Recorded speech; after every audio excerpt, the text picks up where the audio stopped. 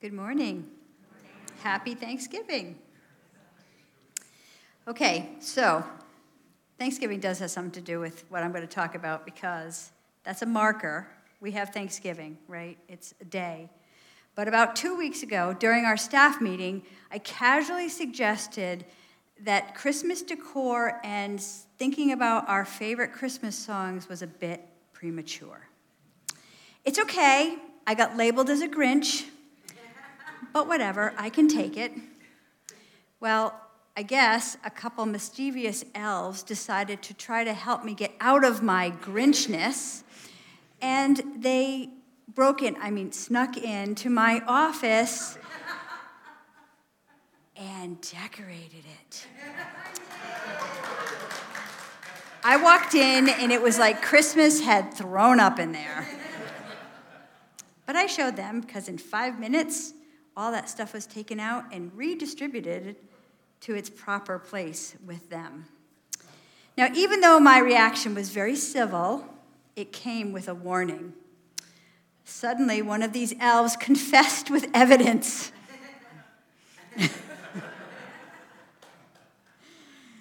Here's my warning. Note to all premature Christmas decorators, calm down. Mary hasn't even told Joseph she's pregnant yet. Look, I have no problem with Christmas, but really, we should at least wait until the first week of Advent, which is next Sunday. So we need to tell CVS and Macy's and Walmart and all those guys not to do that before Halloween. Come on. So Advent began as a church tradition about 500 years after Jesus was born, and it was to tell people how Jesus came to the earth, and it was helping them understand the story.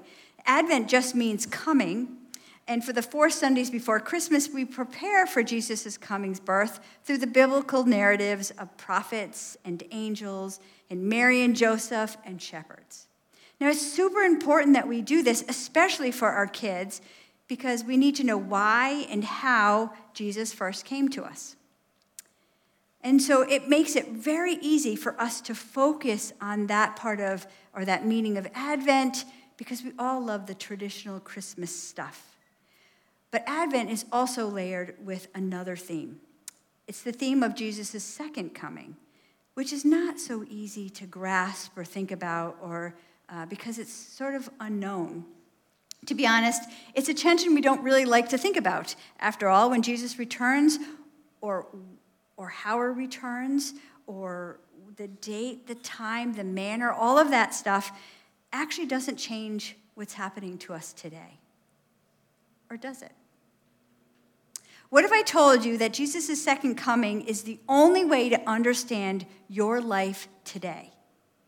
In today's message, entitled Victory Shouts, I'm going to give you the key to living your best life now. Would you please stand with me as I read from 1 Corinthians in chapter 15, verse 50 through 58. What I'm saying, dear brothers and sisters, is that our physical bodies cannot inherit the kingdom of God. These bodies cannot inherit what will last forever. But let me reveal to you a wonderful secret. We will not all die, but we will all be transformed. It will happen in a moment, in the blink of an eye, when the last trumpet is blown. For when the trumpet sounds, those who have died will be raised to live forever. And we who are living will also be transformed, for our dying bodies must be transformed into bodies that will never die. Our mortal bodies must be transformed into immortal bodies. Then, when our dying bodies have been transformed into bodies that will never die, this scripture will be fulfilled. Death is swallowed up in victory. O death, where is your victory? O death, where is your sting? For sin is the sting that results in death, and the law gives sin its power. But thank God, he gives us victory over sin and death through our Lord Jesus Christ. So, my dear brothers and sisters, be strong and immovable, always working enthusiastically for the Lord, for you know that nothing you do for the Lord is ever useless. Lord, we come to you this morning in a season where so much pressure is put on your first coming, and so much is wrapped up in the glitter and the pomp and circumstance of Christmas. Christmas is old, and yet we live in the in-between, a time when we're looking towards a future of your glorious return. Holy Spirit, now, come help us understand your word. Come help us have it go from our ears into our brains and into our heart, that it does the work of transformation. You do the work of transformation on us. Let my words become less so that your glory becomes more. God, let us see you before us. In your name, Jesus, we pray. Amen. You may be seated. So, the Apostle Paul wrote this letter to the Corinthian church in a response to a letter that they had written him. It seems like he was answering some of their questions. They were confused because they were experiencing this great movement of the Holy Spirit. People were being healed, miracles were happening, they were praying in tongues, people were prophesying, and many were coming to faith. There was lots and lots of spiritual activity and energy going on in the church. But many of them were still struggling in their flesh with sexual immorality, with idolatry, with greed, with pride. They were suing one another and fighting each other. They were really unruly in their worship and their fellowship. How could this be if Christ's death and resurrection gave them victory? So some of the Corinthians rejected the bodily resurrection. They thought that they had actually arrived already. Because they were seeing the outpouring of the Holy Spirit, because they were seeing the gifts being used, they thought, hey, this is as good as it's going to get. This is the best we have. Or they thought we couldn't possibly be resurrected, or that our bodies could be resurrected because we're living in a body that feels so sinful. We see that sin in everyone. But Paul vehemently disagreed with them. He reminded them of the gospel again. Jesus' death was for the forgiveness of sins, and he physically was resurrected. This is the gospel we also believe. Our sins can't keep us from Jesus. They can't keep us from experiencing his grace and his love and his forgiveness. And our earthly bodies aren't the final victory. God's ultimate victory over his last enemy, death, depends on the resurrection of the dead. Death will be defeated when we, like Christ, will rise again. This passage is not about when Jesus returns, it's about why Jesus is returning, because it's God's final victory shout. In Isaiah 25:8, it says, he will swallow up death forever. The sovereign Lord will wipe away the tears from all faces. He will remove his people's disgrace from all the earth. The Lord has spoken. And then in Hosea 13, it says, I will deliver this people from the power of the grave. I will redeem them from death. Where, O death, are your plagues? Where, O grave, is your destruction? At the trumpet sound, when Jesus returns, God will bring about such a dramatic transformation in our present bodies, changing them from the perishable to the imperishable, from the dying and decaying to the immortal, to the eternal place of being in that body. It will happen in a flash, like that. And some of us will be still living. The world will hear this trumpet blast, and we, as believers, will join the Lord. Imagine, we will join the Lord in his triumphant, victorious entry into the world, and that battle will be just a moment in time. We, as though in Christ, will receive a new set of clothes. For the perishable must clothe itself with the imperishable, and the mortal with immortality. When the perishable has been clothed with the imperishable, and the mortal with immortality, then the saying that is written will come true. Death has been swallowed up in victory. This is God's victory shout for those who follow Jesus will inherit a new heaven and a new earth when Jesus returns. The victory is not about us just escaping our present-day sin or present-day death, but it's about the cosmos finding a complete renewal, a complete transformation from its death and decay and destruction, oppression and evil, a complete renewal of all creation. Now that sounds amazing, doesn't it? It sounds like a great, great future where our bodies won't decay and feel the aches and pains of sickness and disease. If you've actually gone out and raked your lawn any time this month, you know what it feels like to get 1 year older with the aches and the pains, right? We're constantly experiencing that. It's a great future, but what about today? It seems like unless we make our own financial success, create our own happiness, and have lots of fun, we really aren't living our best lives now. But this is the tension the Corinthian church was facing. It's the tension we're actually facing too. We pray for healing, for miracles, a great movement of God in our church and in our community, but we also see the fractured relationships around us. We see the broken political and economic systems. We see marriages on the rocks. We see war. We see fighting. We see sexual immorality and greed and pride, and not just in others, in ourselves too.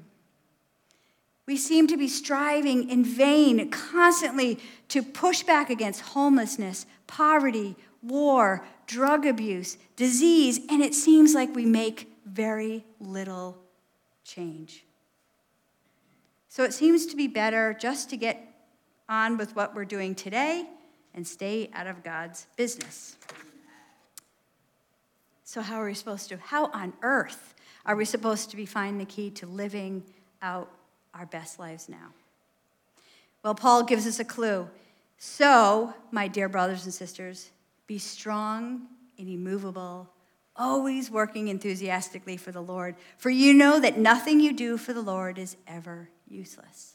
The NIV says it slightly different. It says, always give yourself fully to the work of the Lord, because you know that your labor in the Lord is not in vain. This past weekend, the Season of Giving team, a couple of weeks ago, really thought through what did our community need right now? And the answer was food, because our food prices have been going up like crazy. But they also wanted to team it with something else. And so we took aim at both the physical and the spiritual need by adding a prayer room. So as people came through, we were noticing something felt really different.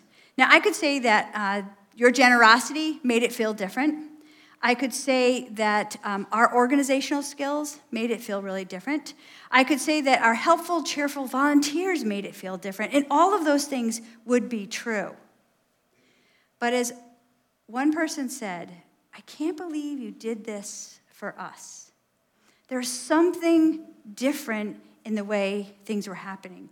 The truth was that we were simply following God's prompting, and we prayed.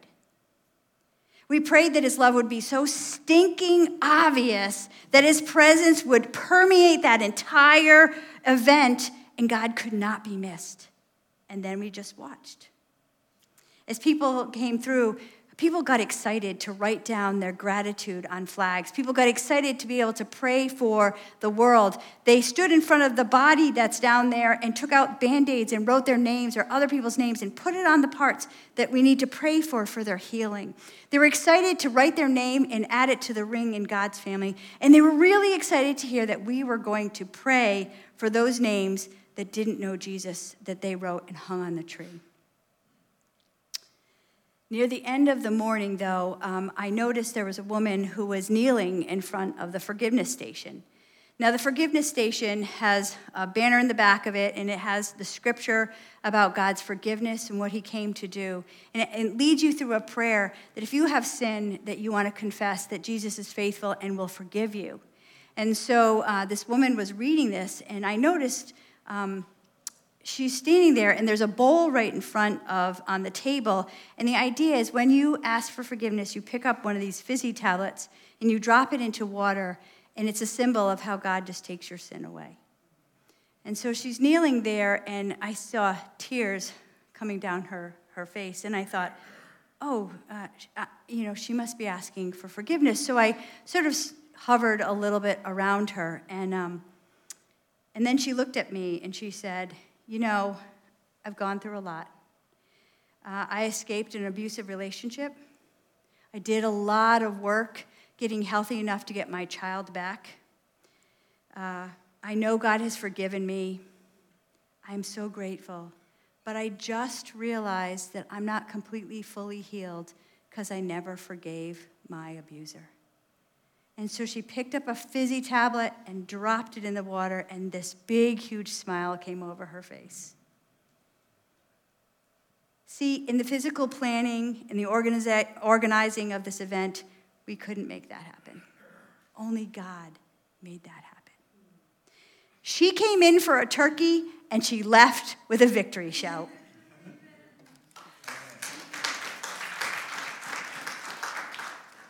My dear brothers and sisters, be strong and immovable, always working enthusiastically for the Lord, for you know that nothing you do for the Lord is ever useless.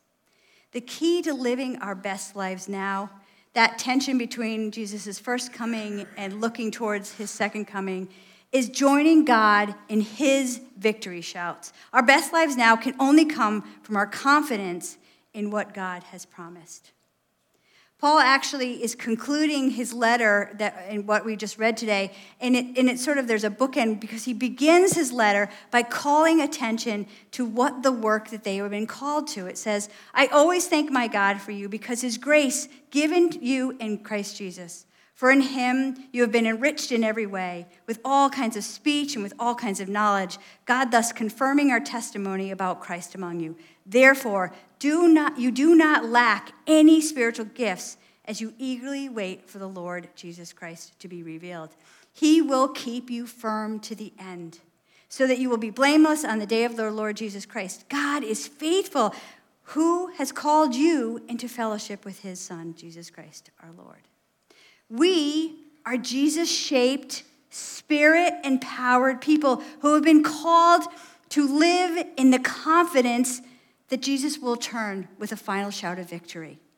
And that our present circumstances, the way that we're living right now, will be completely transformed, both physically and spiritually, and we will be new creations. Our key to living our best lives now is to give ourselves fully to the work of the Lord. The work that he's called to us, yes, both physically and spiritually. And our confidence doesn't come from seeing progress, pushing the needle that much farther ahead, by seeing restoration or seeing great change. That's not our confidence, but it's in knowing that God still has a final victory shout at his return. We get to join him, and it's not in vain. Think about it. As we're living into the mission and purposes of God, of rescuing people, restoring people, redeeming the pain and hurt of people, as we do that work in our community, these are just mere glimpses of our future. So we're called to be steadfast and immovable now. So how do we do this? Well, it comes with practice. We practice. We practice praying for healing, and we practice it regularly. Do we stop praying because we haven't seen healing in somebody? No. We become steadfast, immovable, because we know people still need healing. People need miracles. We need miracles. We need to agree with God that he wants the same in heaven, on earth, as it is in heaven. This is our agreement with him. And even if we don't see it yet, and we may never see it, we know that one day our prayers, the prayers that we're praying, will become the victory shouts when the entire cosmos is healed. So we practice praying for healing. We also practice walking alongside people in their need. Who around you is in need? What are the needs in our community that we see that need to be addressed? When we agree that God has actually equipped us with spiritual gifts, with the power and authority to work in those areas, to join him in what he's doing when we see that need, again, they're the tiniest glimpses of the change, but it becomes part of God's victory shout in the end. And so we practice our spiritual gifts. We pray for an outpouring of our gifts from the Holy Spirit. So maybe God has actually placed a person on your heart this morning. When you were walking in, maybe you walked by somebody and you got this immediate feeling or thought or word that said, hey, that person just needs encouragement. And you kept walking because that might be embarrassing. Who cares? Guess what? That's part of a victory shout. Go and share it with that person. Maybe you've been healed for something in the past, and you feel like, you know what? I actually believe that I was healed. I know I was healed, so maybe I should join with others and pray for healing for others. This morning, we did an exercise this morning I'll tell you a little bit about later, but we were praying, and there were some healings that happened. So God is at work. Maybe you love to worship and you want to join this team up here. Maybe you love to teach and you want to join a team that teaches children and teens or adults. Maybe you can hear God for others and you should be sharing that. Maybe you share the gospel really easily. How are you helping others? Are you bringing others around to help do that? Our best lives now are only a glimpse of God's final victory shout. Even if we don't make a dent, even if we don't see progress, even if we don't make major changes, God's work in our community is not laboring in vain. Get this picture between the first Advent and the second Advent. At the first Advent, Jesus came as a babe in weakness. As the second Advent, Jesus will return as sovereign king. At the first Advent, very few people knew he arrived. At the second, the whole earth will know he's arrived. At the first, a star marked at his entrance. And at the final one, the heavens will roll up like a scroll. At the first, only Magi brought gifts. But guess what? At his return, Jesus will return with gifts and reward his people. And in the beginning, there was no room for him in the inn. But it is at his return, the whole earth will not be able to contain his glory. Think about that. Jesus, King of Kings, Lord of Lords, everyone will see him. Every knee will bow. Every tongue will confess that he is Lord. The whole creation will be made new. It will be transformed. Our bodies will be transformed. The cosmos will be transformed. It will be a new creation, new heavens and a new earth. So I'm going to challenge you today with some next steps. A lot in here. But don't leave just being woohoo, because this matters for your life today. I want you to listen to a couple of these options and ask God which is one for you. And if you're online, all you have to do is put the number on the chat, and that online team will pray for you too. But there's 4 different things, so just listen and pick one. First one is shout victory with Jesus. You might be sitting here and have been thinking, you know what, I've known Jesus my whole life, but I've never known him. I've never given him my entire life. I've actually never surrendered and said, I am sinful and I need a Lord. I need a Savior. Maybe that's you this morning. Confess this morning. Ask him. Ask him to indwell you with the Holy Spirit. Ask him to save you. This is your salvation. This is the eternity. Do that now. So maybe your number 1 is shout victory with Jesus. Number 2 is shout victory with the Holy Spirit. Maybe you're thinking, I'm not sure I have a spiritual gift. I'm not sure what it is. Pray for an outpouring of the Holy Spirit to indwell this community, right? To work through this community, to work through each one of us, to show us why we matter here and what we're doing here. Guess what? The church is not just a few of us. It's all of us. We all have to be part of it. So number 1, shout victory with Jesus. Confess and come to him. Number 2, shout victory with the Holy Spirit. Ask God to show you how to use your spiritual gift, to engage in it. Number 3, shout victory with our community. Find ways to engage in the work we're doing as a community. We are still collecting food. There's a new food list, a shopping list that will be out as you leave.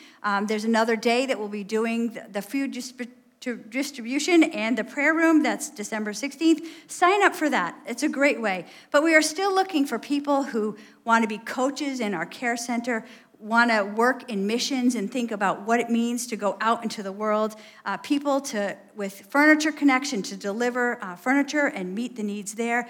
In our own ministries and our own teams, we have lots of places for you to engage. So number 3, maybe that's your next step. Shout victory with our community. See what's happening and join God in there. And number 4, shout victory to God. Engage in the multitude of ways we can be praying for each other. This morning, the elders had a prayer time during the first service. We have a prayer room downstairs. We are constantly emphasizing places to pray with each other. Maybe number 4 is your thing that's standing out. Maybe if you've been sick and you have been healed, you're being called to pray for others. Maybe you know what it feels like to be stuck or to be struggling with sin, and you should be praying for another person. So we're going to practice this morning at the end of the service, just to let you know. But maybe 4 is your thing. Shout victory to God. So this morning I'm going to ask, if you are sick or in need of prayer, you just feel tired or broken, you need healing, I'm going to ask you to remain seated at the end of the song. And those of you who have felt called that maybe God is actually calling me to pray for other people, I want you to come up front. And then when the song is done, I'm going to give you a little instruction as people leave. But this morning, we did it in the first service, and there were a couple people that really felt like God was moving for them, and God did move. And there was a healing this morning. I know I can testify to that somebody had a pain, and there was a deep need, and some people prayed for them, and they were healed. So God is doing amazing things in our church and around us and through us. We just need to join him in his victory shout. So let's finish today in worshiping our Lord, the one in whom we are confident to bring about all that he has promised. Amen and amen.